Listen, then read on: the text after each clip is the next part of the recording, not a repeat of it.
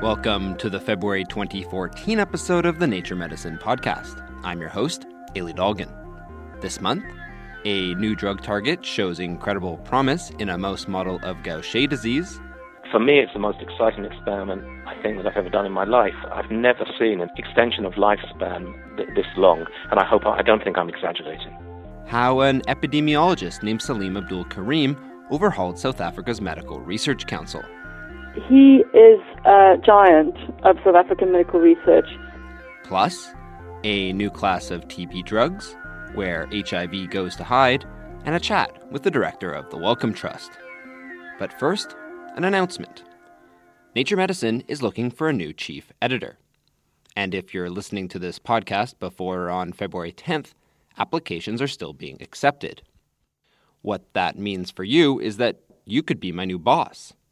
What that means for Juan Carlos López is that he's leaving the journal.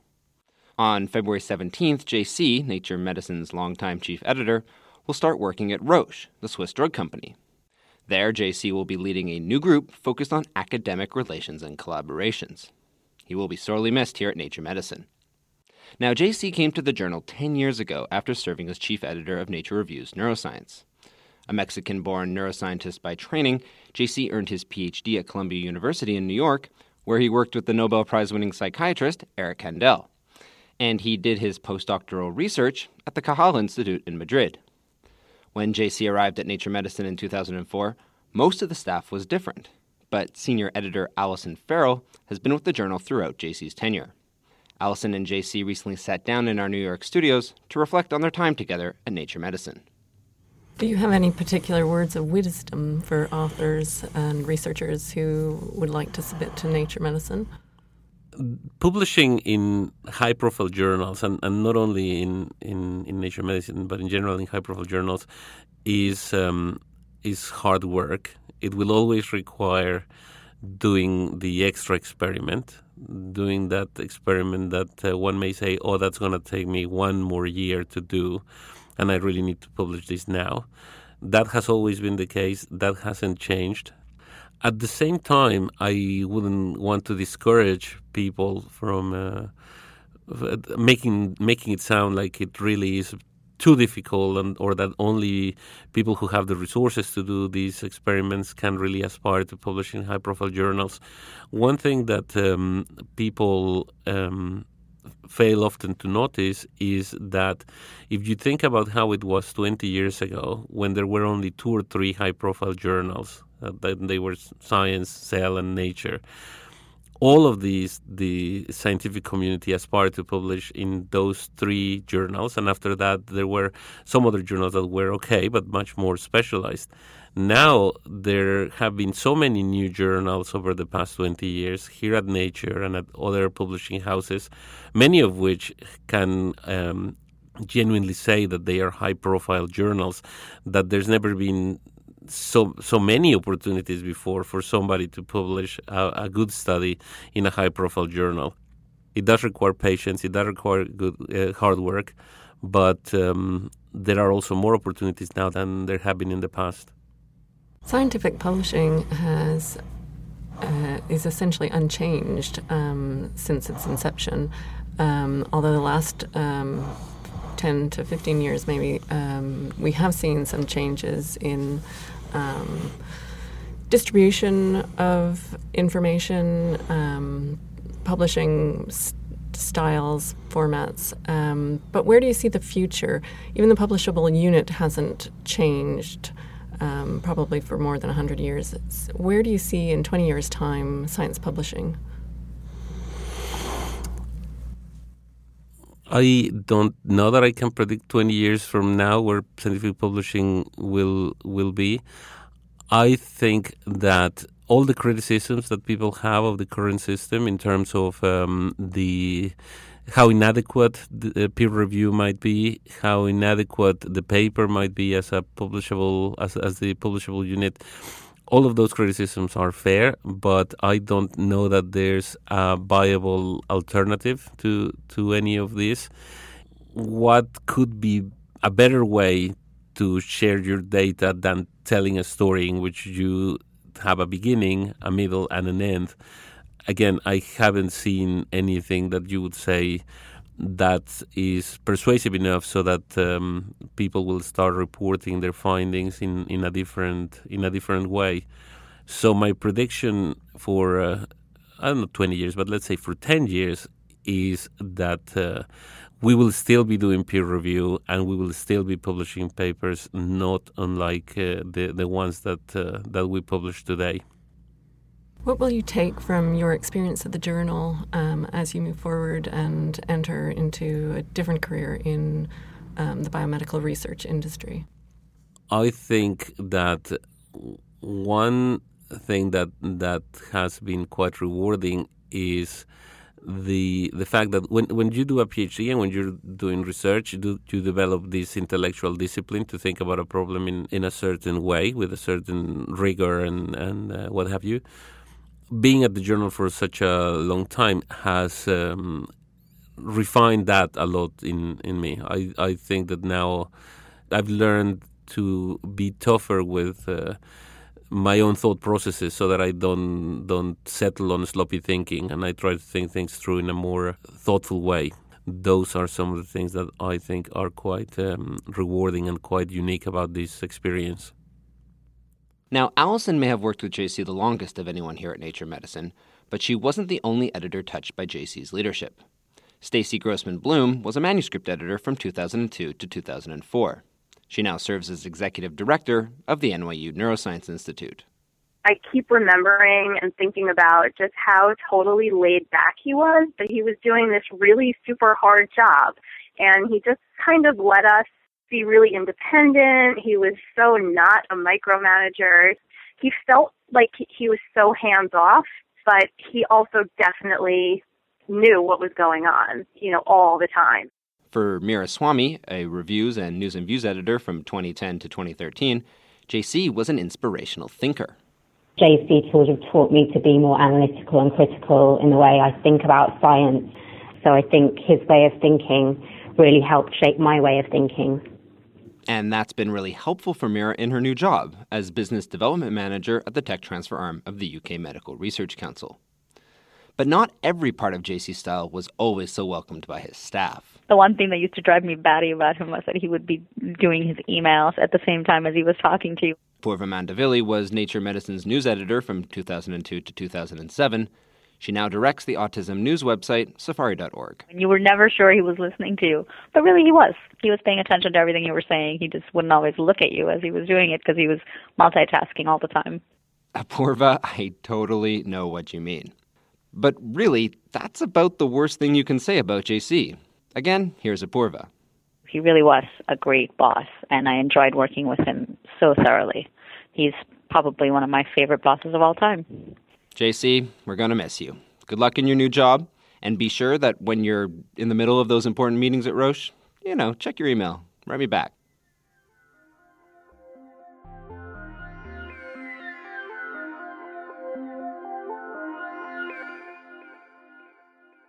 Speaking of people changing jobs, this month in Nature Medicine, we have a Q&A column featuring Jeremy Farrar.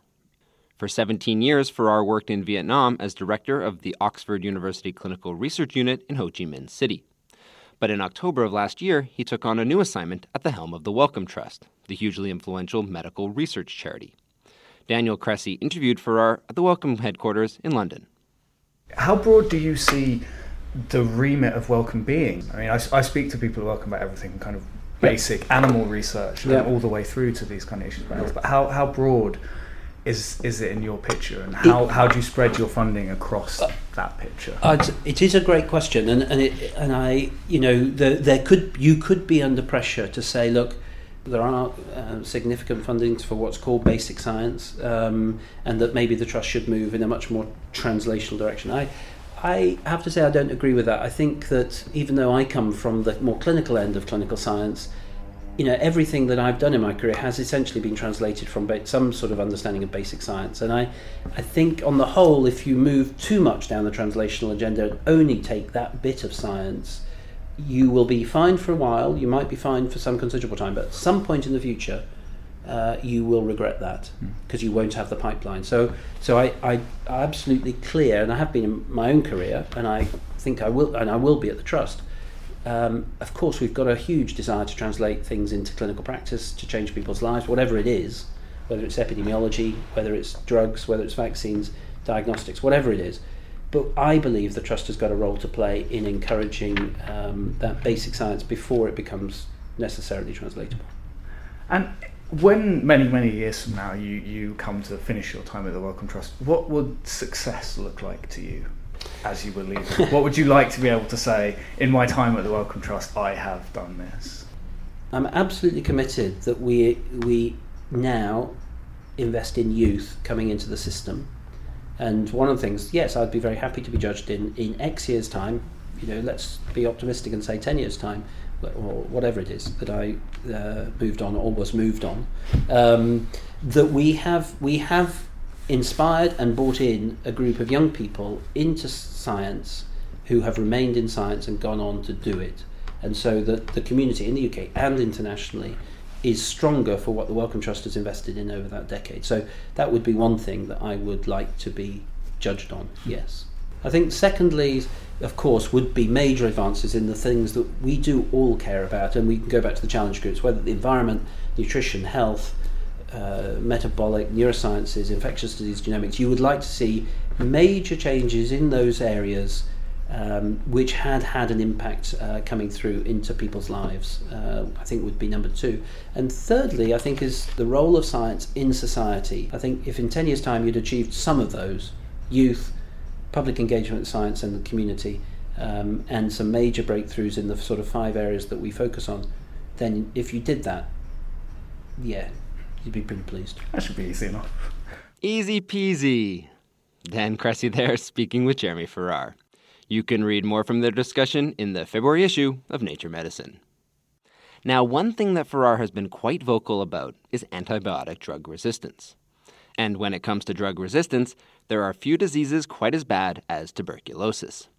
Multi-drug resistant strains of TB cause an estimated 300,000 deaths per year, and extensively drug-resistant TB has spread to 84 countries worldwide. It kind of goes without saying, but I'll say it here anyway, we need new TB drug candidates. Reporting now in Nature Medicine, an international team of researchers may have found one. They started with a well-known antibiotic drug called spectinomycin. Spectinomycin is sometimes used to treat gonorrhea, but it doesn't work all that well against TB. So the researchers tweaked the drug. With spectinomycin as their starting point, they made a series of analogs they call spectinamides. According to study author Eric Botger from the Institute of Medical Microbiology in Zurich, both the original drug and the derivatives kill TB by inhibiting the pathogen's ribosome. So the mechanism of action at the ribosome is virtually identical between spectinomycin and spectinamides. But the spectinamides have an extra special feature. They seem to evade an efflux pump that normally takes drug out of the cell. So whereas the spectinomycin, the starting drug, gets pumped out by this transporter, the spectinamide series, they are not subject of this transporter. They are not being transported out. And that's why they're active. In several mouse models of TB infection, these new spectinamides were well tolerated, they reduced the bacterial burden in the lungs, and they significantly increased the animal's survival. It worked well. It worked surprisingly well, actually. That's Richard Lee, the chemist at St. Jude Children's Research Hospital in Memphis, who spearheaded the project.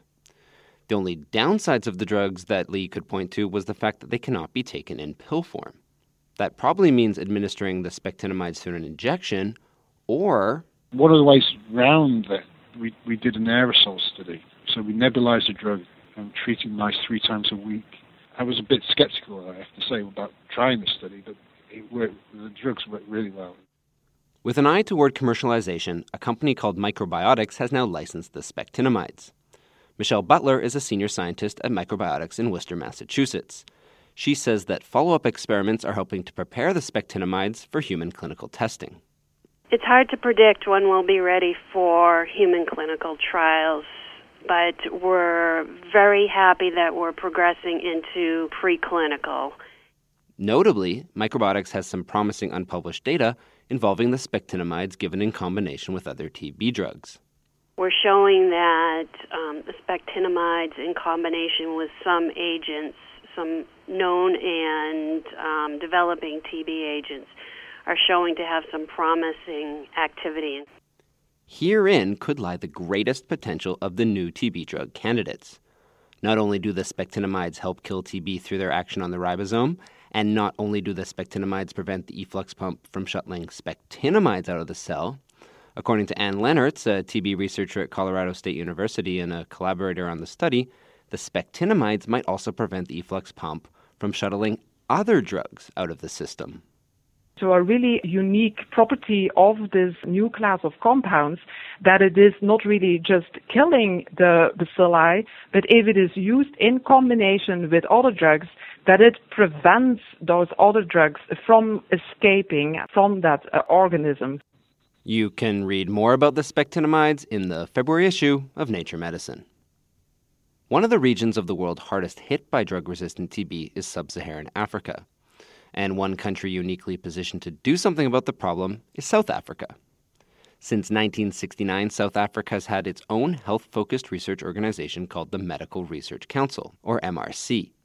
In a news feature in this month's issue of Nature Medicine, Cape Town-based science writer Linda Nordling chronicles the rise and fall of the MRC and what the agency has done in recent years to turn its fortunes around. This decline that happened over many decades started in the 70s as the Department of Health became steeped in a culture of managerialism. So people started looking at numbers and very much looking at red tape. So there was a slow erosion of medical research funding coming into the MRC. It was more about bean counting than setting a vision for the country and setting a vision for medical research in the country. And it didn't happen overnight. It was a slow process.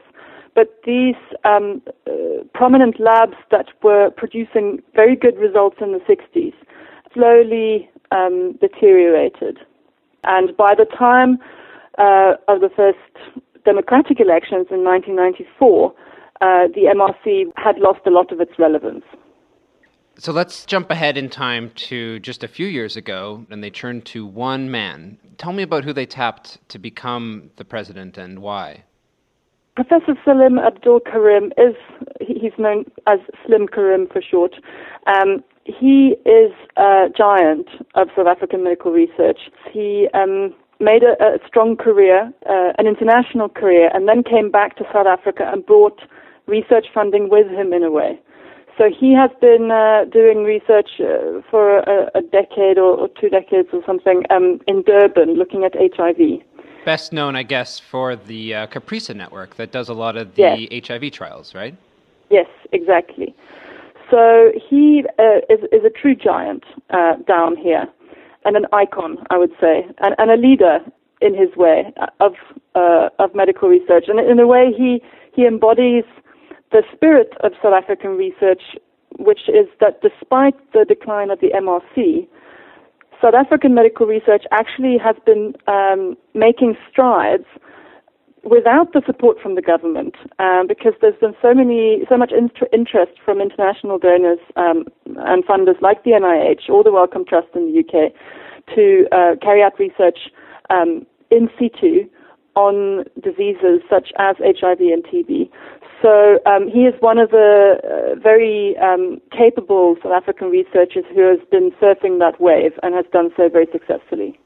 And he was a bit of a reluctant leader. Yes, so when he was phoned up by nobody less than the health minister of South Africa, because they were struggling to fill this position. Nobody wanted to be at the MRC, to be frank. It was a bit of a sinking ship.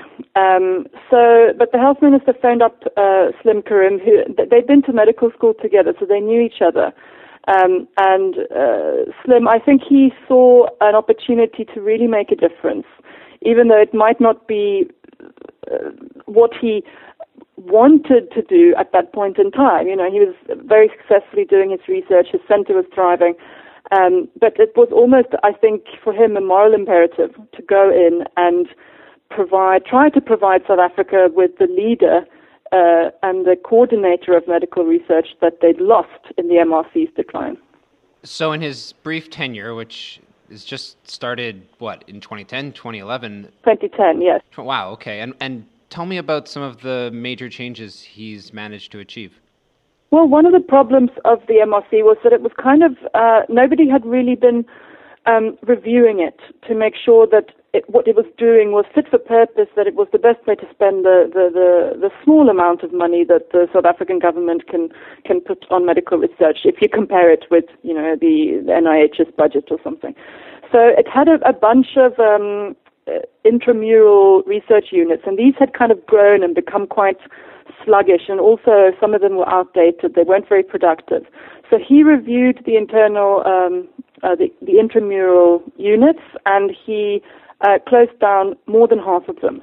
So once he'd cleared out the cobwebs, so to speak, he went to the South African government and asked for a funding increase for the council, and he's managed very well to do so. Over his 2 years in office, he has increased the budget by 50% from government. In addition to that, he has struck up these deals with funders like the Bill and Melinda Gates Foundation and the NIH to co-fund programs. So he's done a few clever things. Wow. So clearly Karim has been quite the impactful leader, but as you write in the feature, he's leaving in March.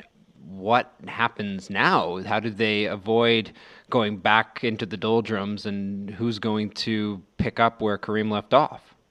Well, that's the million-dollar question, I think. They have been headhunting for his position, for his replacement. I'm told that they have a few candidates. They haven't made any decisions yet. Slim himself seems fairly confident that they will find someone who will be able to take over and build on what he has achieved so far. The challenges ahead are as big as what Slim faced when he came into the office. So it all depends on who becomes his successor. And I think many people are waiting with a lot of interest to see who they can find to pick up his mantle. Linda Nordling. Still to come, a new therapeutic strategy for Gaucher disease, but first, HIV's hiding place revealed. In the early days of the AIDS epidemic, an HIV infection was akin to a death sentence. But nowadays, thanks to antiretroviral drug therapies, people infected with HIV can live relatively healthy for years. They're never quite fully cured, though. HIV has this unique ability to hide out in certain cells in the body, and if treatment is stopped, the virus emerges from this hidden reservoir and starts multiplying again. This reservoir is made up of a part of the immune system known as memory T cells. But not all memory T cells are alike. Reporting now in Nature Medicine, a team led by Matthias Lichterfeld from the Massachusetts General Hospital in Boston has discovered that a subgroup of memory T cells, called T memory stem cells, are the longest-lasting portion of the HIV reservoir. The vast majority of T cells actually are short-lived and die fast. But there's a population of cells that is very long-lived and has what we call stem cell-like properties. So they persist forever, and they can differentiate into more short-lived T cell subsets. And at the same time, they can repopulate their own pool size by what we call homeostatic proliferation. So they can renew themselves. So that's kind of the stem cell properties. But these aren't like embryonic stem cells or other kind of stem cells in the body, right? Yeah, that's a very important point that you're making. This is really a lymphocyte population. So it's a differentiated T cell population, but at the same time, it imitates some of the properties that we typically identify in stem cells. And these were only discovered a few years ago. Yeah, it's actually a very recent discovery. It's about 2 to 3 years that these cells were detected, first in humans, also in mice, and also in non-human primates. So in a couple of different species, these cells have now been identified, and there's also specific markers to identify them phenotypically. And it's about 2% of all CD4 T cells in humans that have these specific stem cell-like properties. What made you think that the HIV virus might be hiding out in this population of T cells specifically? So first of all, we know that CD4 cells are really the target cells for HIV.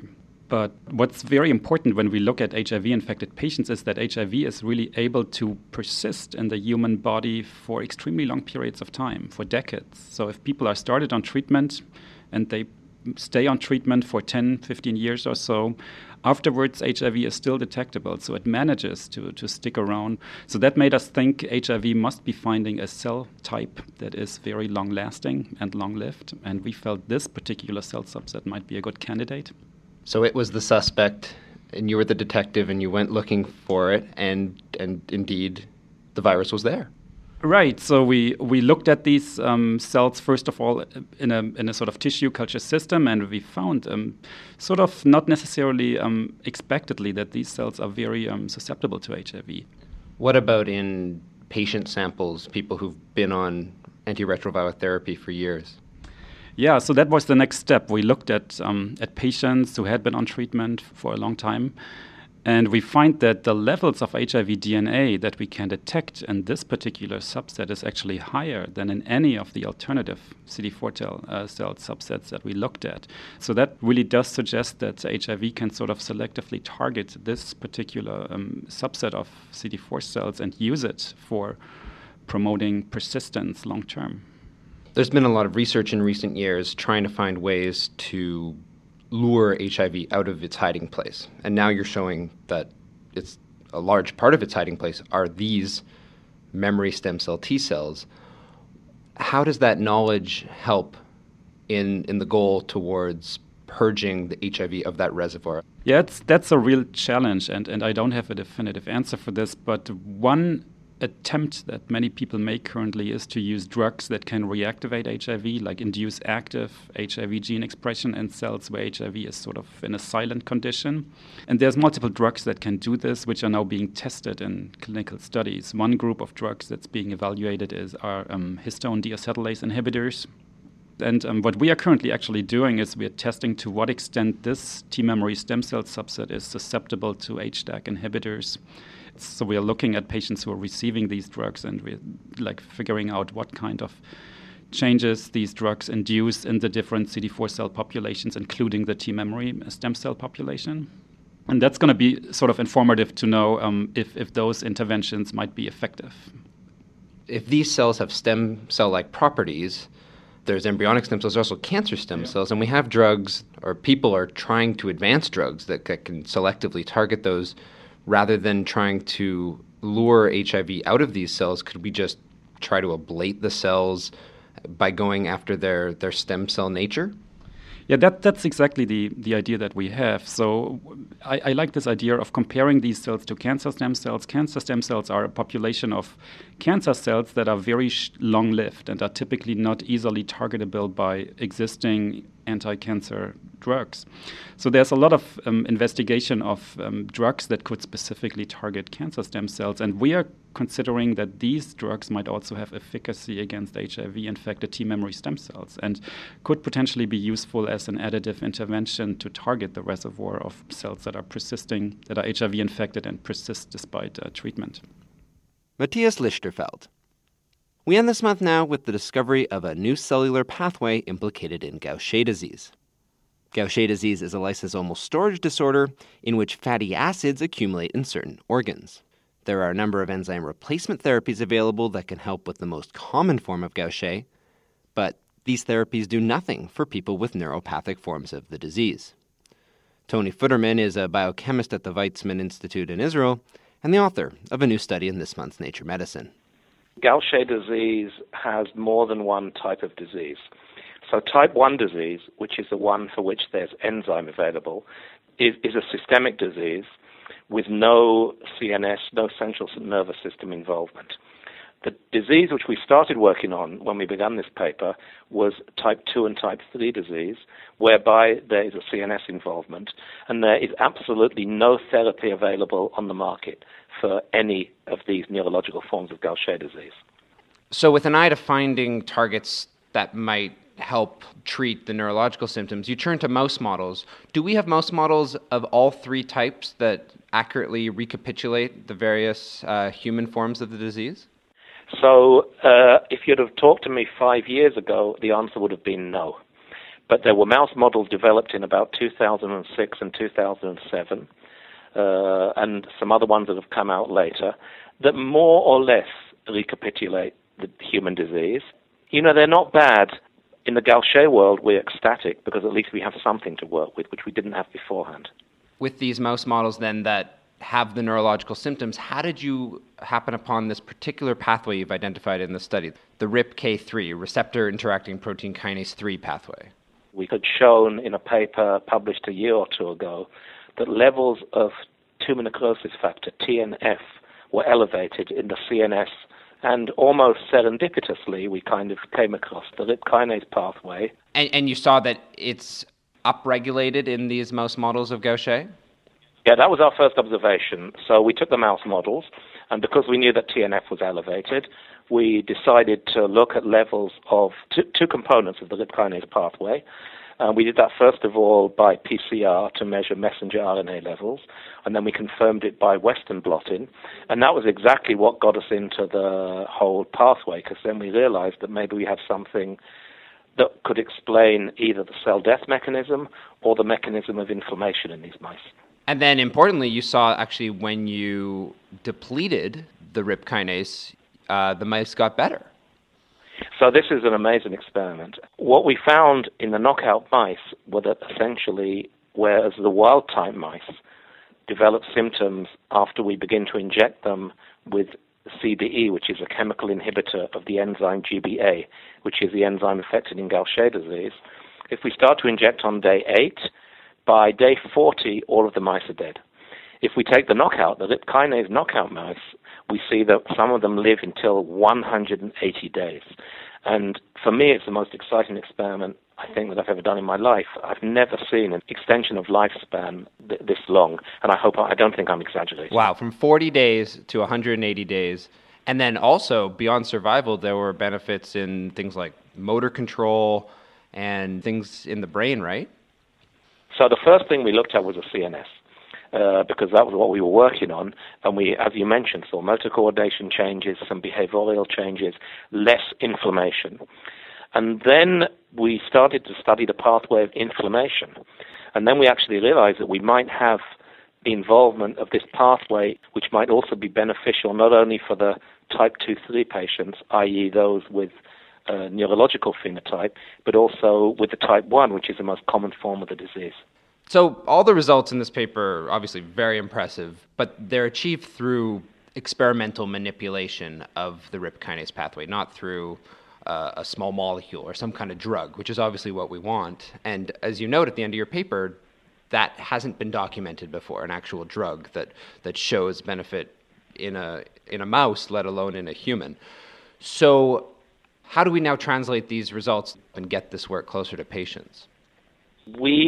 Since we started working on this pathway, which was a fairly short time ago, we've been amazed at the number of fields upon which this pathway impacts. As we mentioned in the paper, there's a number of other diseases in which this pathway is involved. And we understand that there are a number of companies that are looking to develop small molecule inhibitors of this pathway, and we're attempting to set up conversations with a number of these companies. Personally, I'm convinced that within some time, and I wouldn't like to commit what that time would be, there will be small molecule inhibitors available on this pathway, and I would love to think that some of these small molecule inhibitors would be suitable and provide an alternative therapy for all of the forms of Gaucher disease, and maybe even some additional lysosomal storage diseases in which this pathway may be involved. Tony Futterman. Well, that's it for this episode of the Nature Medicine podcast, but there's plenty more to be found in the February issue of the journal, including the description of a new technique for mapping creatine in the heart, and a study showing how good cholesterol can churn bad. All that and more can be found on our website, nature.com/naturemedicine. There you can also find out how to apply to become our new chief editor, or you can simply write a letter of appreciation for outgoing chief Juan Carlos López. Drop us a line to wish JC well. The email address is medicine@us.nature.com. Until next time, I'm Ailey Dolgan. Thanks for listening.